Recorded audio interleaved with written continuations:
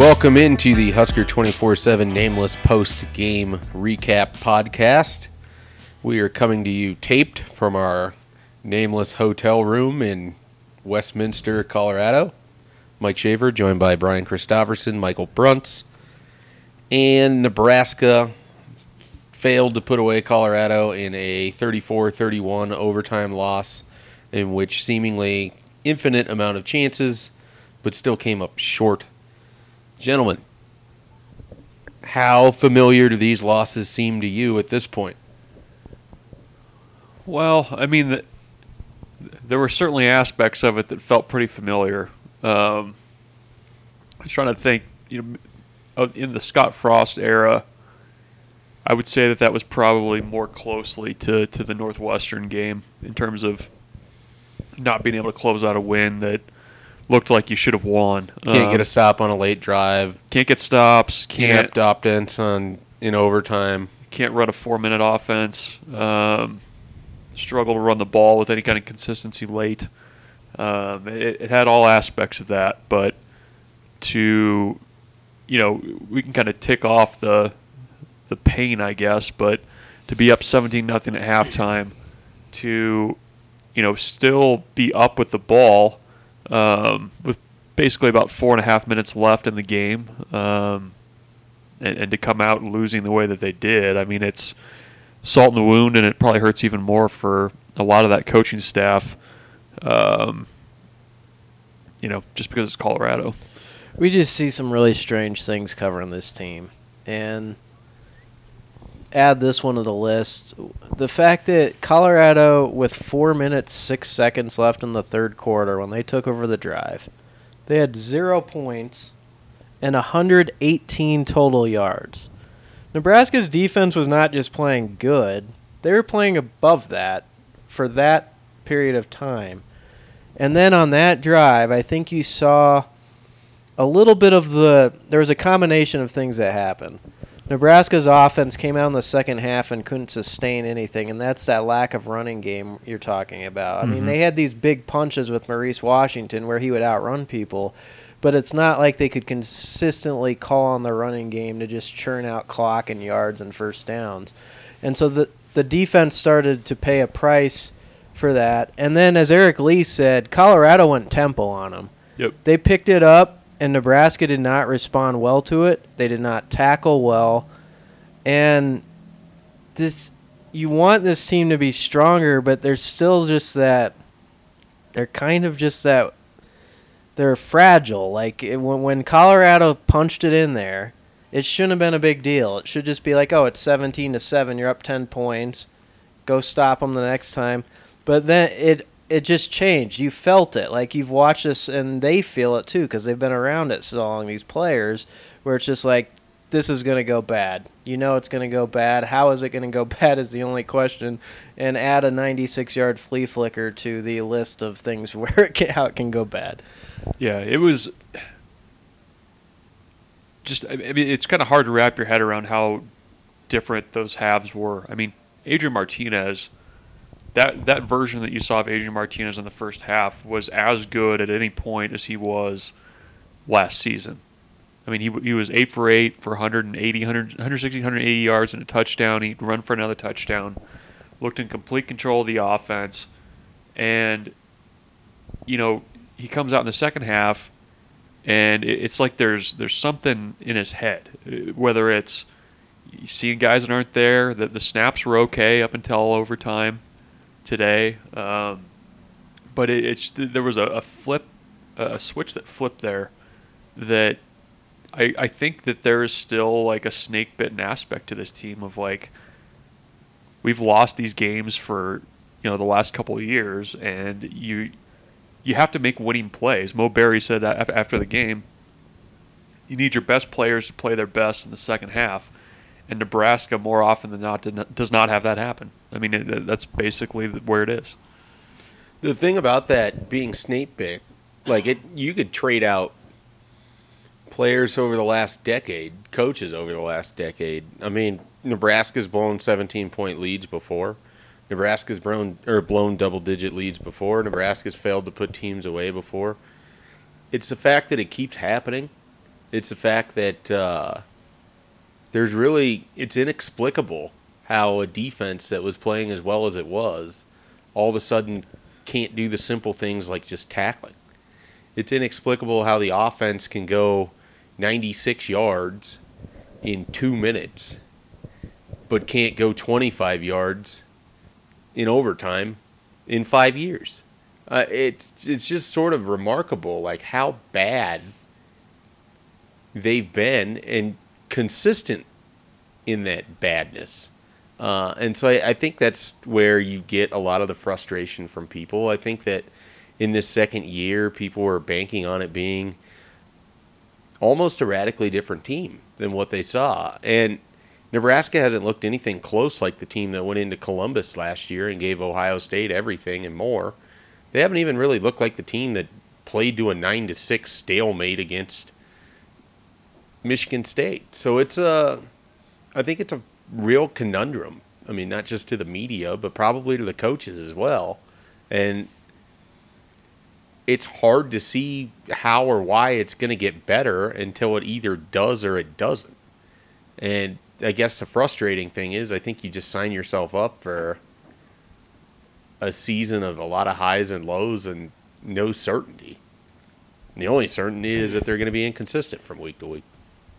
Well, you just were going over the stats. Laviska Shenault, 5 catches, 31 yards. Didn't do a lot running the ball either. I thought Boodle and Lamar Jackson at the corner spots played really well. Lamar made a fantastic play, not only on the pick, but when everything was down and it looked like Nebraska was just stumbling. He made that play in the end zone that kept him to a field goal on a tough play for a cornerback. He's improved so much. So there were some positive individual things. I thought Colin Miller for like 2.5 quarters was kind of a monster. I mean, he was everywhere, and it seemed like that was going to be a 4-quarter thing today. It looked like, okay, we're going to have a lot of great things to say about this defense for the second week in a row, and then it goes the complete opposite. And I think now, in a big picture sense, it's time. Whatever offseason hype there were, you could look at the Big Ten West and you could make the case that Nebraska's at the bottom of the barrel now. And I'm not saying all is lost. I think they can improve and be competitive and have as good a shot as anybody.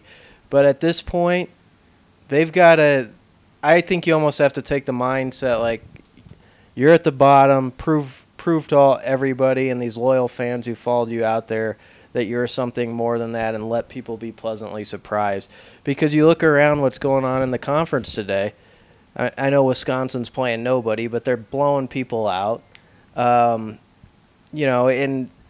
obviously Michigan on the other side did not have a good day. But I think, Iowa had a strong day. They took care of business. And, yeah, it's Rutgers. But these teams are doing what they're supposed to do. And right now with Nebraska, it feels very difficult with everything. So what's the way forward, I guess? When Mike says, you don't know what you're going to get, but I mean the problems from Nebraska right now. I mean, we can go through them Let's start offensively. You've got a quarterback who you're really relying on to be very good. Has been wildly inconsistent the first 2 games, and looked like he's frankly regressed a little bit from where he was last season at times. I think, Scott Frost mentioned this in postgame. Nebraska's inability to get a consistent run inside is really kind of, I think, limiting what they can do play call-wise. I mean, they're having to run to the outside to find yards because Dedrick Mills is not working up the middle. Maurice Washington, that's not his game. And then beyond that, I mean, you've got a wide receiver group. J.D. Spielman had a great game today. But beyond that, you're not getting enough consistency from any of those guys. I mean, you had kind of Inoa in there again, blocked well on the perimeter at times today, I thought. But, he wasn't really targeted until the 4th quarter when the ball was intercepted. And, you just haven't gotten the kind of production from that group that you need. And one of the question marks at the start of the season was, who's going to replace Stanley Morgan, or at least that production, and we still don't have an answer for that yet. Well, it's interesting. I mean, just taking this game for an example, Nebraska got a lot of production out of its best offensive players. They just didn't get much production out of anybody else. You go beyond Adrian Martinez and Maurice Washington and J.D. Spielman, and they all had nice stat lines. There's nothing else on that offense. Jack Stoll had 2 catches for 4 yards. You threw, 2 games now? You have a grand total of 3 of your wide receivers have a catch? That's kind of embarrassing. Like, where are some of these people? For an offense that's supposed to be multiple, that prides itself on someone being open all of the time, is your quarterback just not able to find them? Are they not able to get open?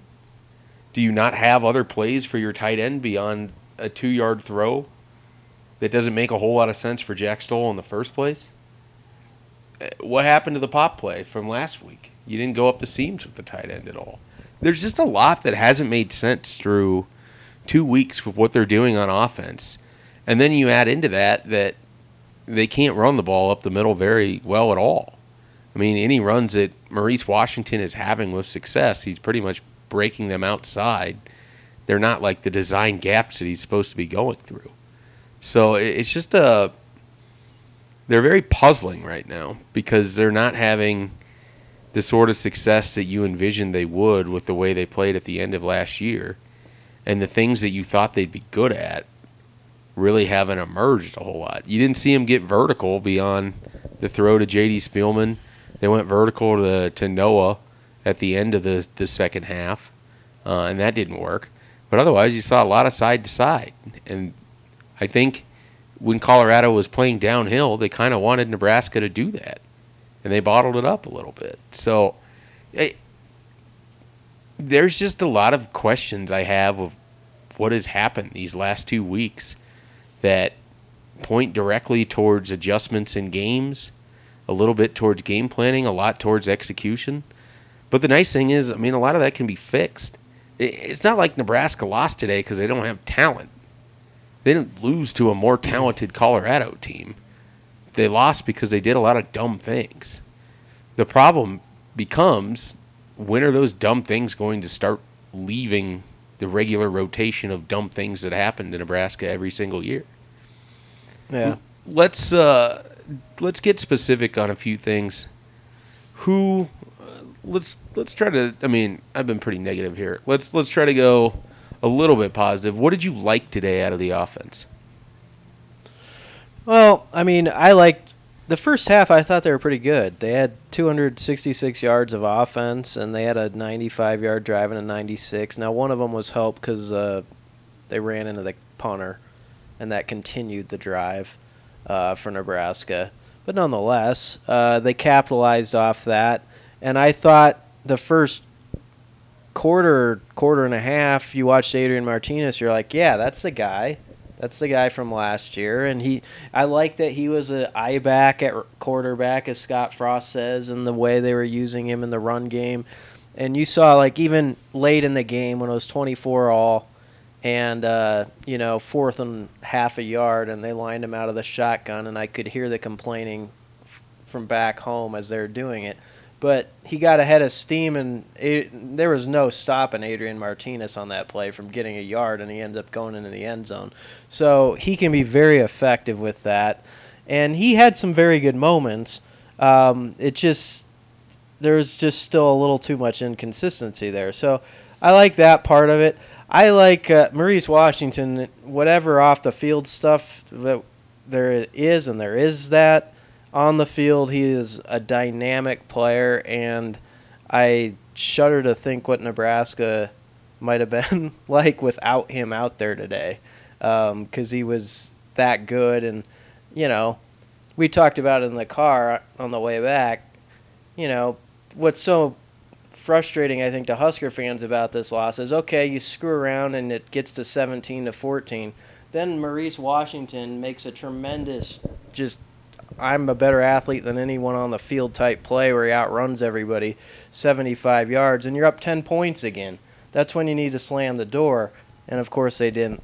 But he was great. Wandale, I think, shows that he's going to be a great player. He could have had a long touchdown himself if he would have caught one across the middle. But I thought there was some good individual stuff on defense, too. I thought Alex Davis played his balls off in the first half, and Colin Miller played well, and I thought the corners played well. But that's why it's such a weird game, and you kind of how'd they lose this thing when you look at some of the numbers? Yeah, I mean, defensively, they were at Colorado was at 120 yards of offense with how much, 6 minutes left in the third quarter? Yeah. That kind of a defensive effort, you can win games with that. Obviously, the thing that stood out, I think, the most from that group was the front seven. Colorado was pretty overmatched, I thought, for the first 2.5 quarters or so. And then that group looked a little gassed. But, I mean, they really mucked things up in the run game. You got pressure from guys without having to really scheme things up. I mean, that's a positive you can take. I mean, if you can play the way you did in those first 2 quarters, you feel good about it. But, I mean, that's the last quarter and a half was pretty forgettable football. Yeah, that's what they have to do, though. They have to get away from the noise and inside their walls. Okay, here's what we did for 2.5 quarters, and let's accentuate these positives. And there's a lot of season left, and they're any game on the table, aside from maybe Ohio State, who's looking like they're still a machine even without Urban. Nebraska's going to be in the game, I think. It's just a matter of can they figure out how to get a winning mentality down the stretch and believe, hey, we can close this thing out without the floor falling out from under us. The thing that I guess if you're going to hang your hat on, the most similar game would have been in Evanston when they lost to Northwestern, and Nebraska responded pretty well after that. They had their best game of the season against Minnesota. They obviously beat Bethune-Cookman. They played well on the road in a tight contest against Ohio State. They came back and beat Illinois. They won another game in there against Michigan State, and then they lost to Iowa. So they obviously rebounded well from that. And I wouldn't be surprised with the way the schedule sets up if they rebound pretty well against Northern Illinois and Illinois. But they've got to go out and do it. And they have to find some confidence. I mean, one of the kind of just shocking things is Ohio State was not intimidated by anything. They weren't. I mean, they were down 17-0 late into that third quarter, and they had once they flipped on one play. Or I'd say Colorado State. Yeah, Colorado. Once they flipped on one play, I mean, it just felt like all of the momentum surged to them, and Nebraska was clinging to hold on to a game that they had dominated. At that point, I just think that their psyche is just so low that any adversity, it's a total coin flip as to whether they're going to be able to handle it or not. Yeah, and that's a hard thing to overcome. I mean, because it's just been so consistent, and I think that's where Husker fans are a little confused right now. It's going to take time. This is a good coaching staff. I believe that. And it's going to take some time, but I think, and I understand it, there was sort of this feeling within the fan base that Scott Frost is a winner. This staff, they went through that undefeated season. Yes, it was against lesser competition in the conference they played, but there was this idea they've got this winning vibe, and that's going to, soak through the whole North Stadium basically. And guys are going to figure that out. And so I think that's where people are kind of hurt and confused within the fan base because it feels like they're still losing games in the same freaky ways they always have. And even with a coaching staff, when you look over, it seems like they have a lot going for them. All right. Well, any closing thoughts from anybody here? Well, I mean, I think we covered everything. I mean, it's...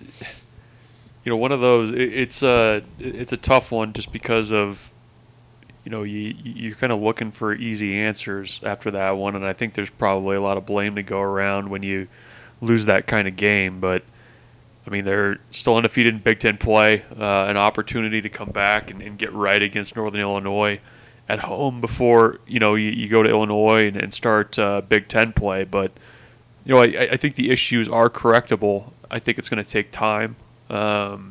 And it's almost kind of like one of those things where you need to start having success before you can start believing it. I mean, you can talk about it all you want, and I know that fans are tired of the talk and hearing about it, but you just got to go out. There's a very easy solution to that. What's that? Stop talking?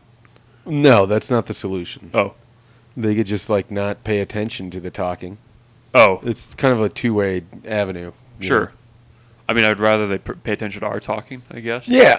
I mean, I get that too, but No, it's not like we're going to not report whatever Scott Frost says. Right, no, like I understand the fans saying that, but at the same time, Nebraska, you kind of have to do it, I think. That's how you're going to build the confidence. I want to say one line on that real quick. People get after, like Ben Stilley had a quote about turning things around and stuff like that. Those guys, I appreciate those guys who come out after the games and talk to us because not everybody will do it. And those guys understand that the fan base is so connected to the team that they feel like this is my duty. I need to be a man about this, even though we lost, and go up front and talk. So I always shake my head when people get after those kids who do that because they're actually the best examples of leadership and stepping to the front of it after a bad day, and that's the way I look at it.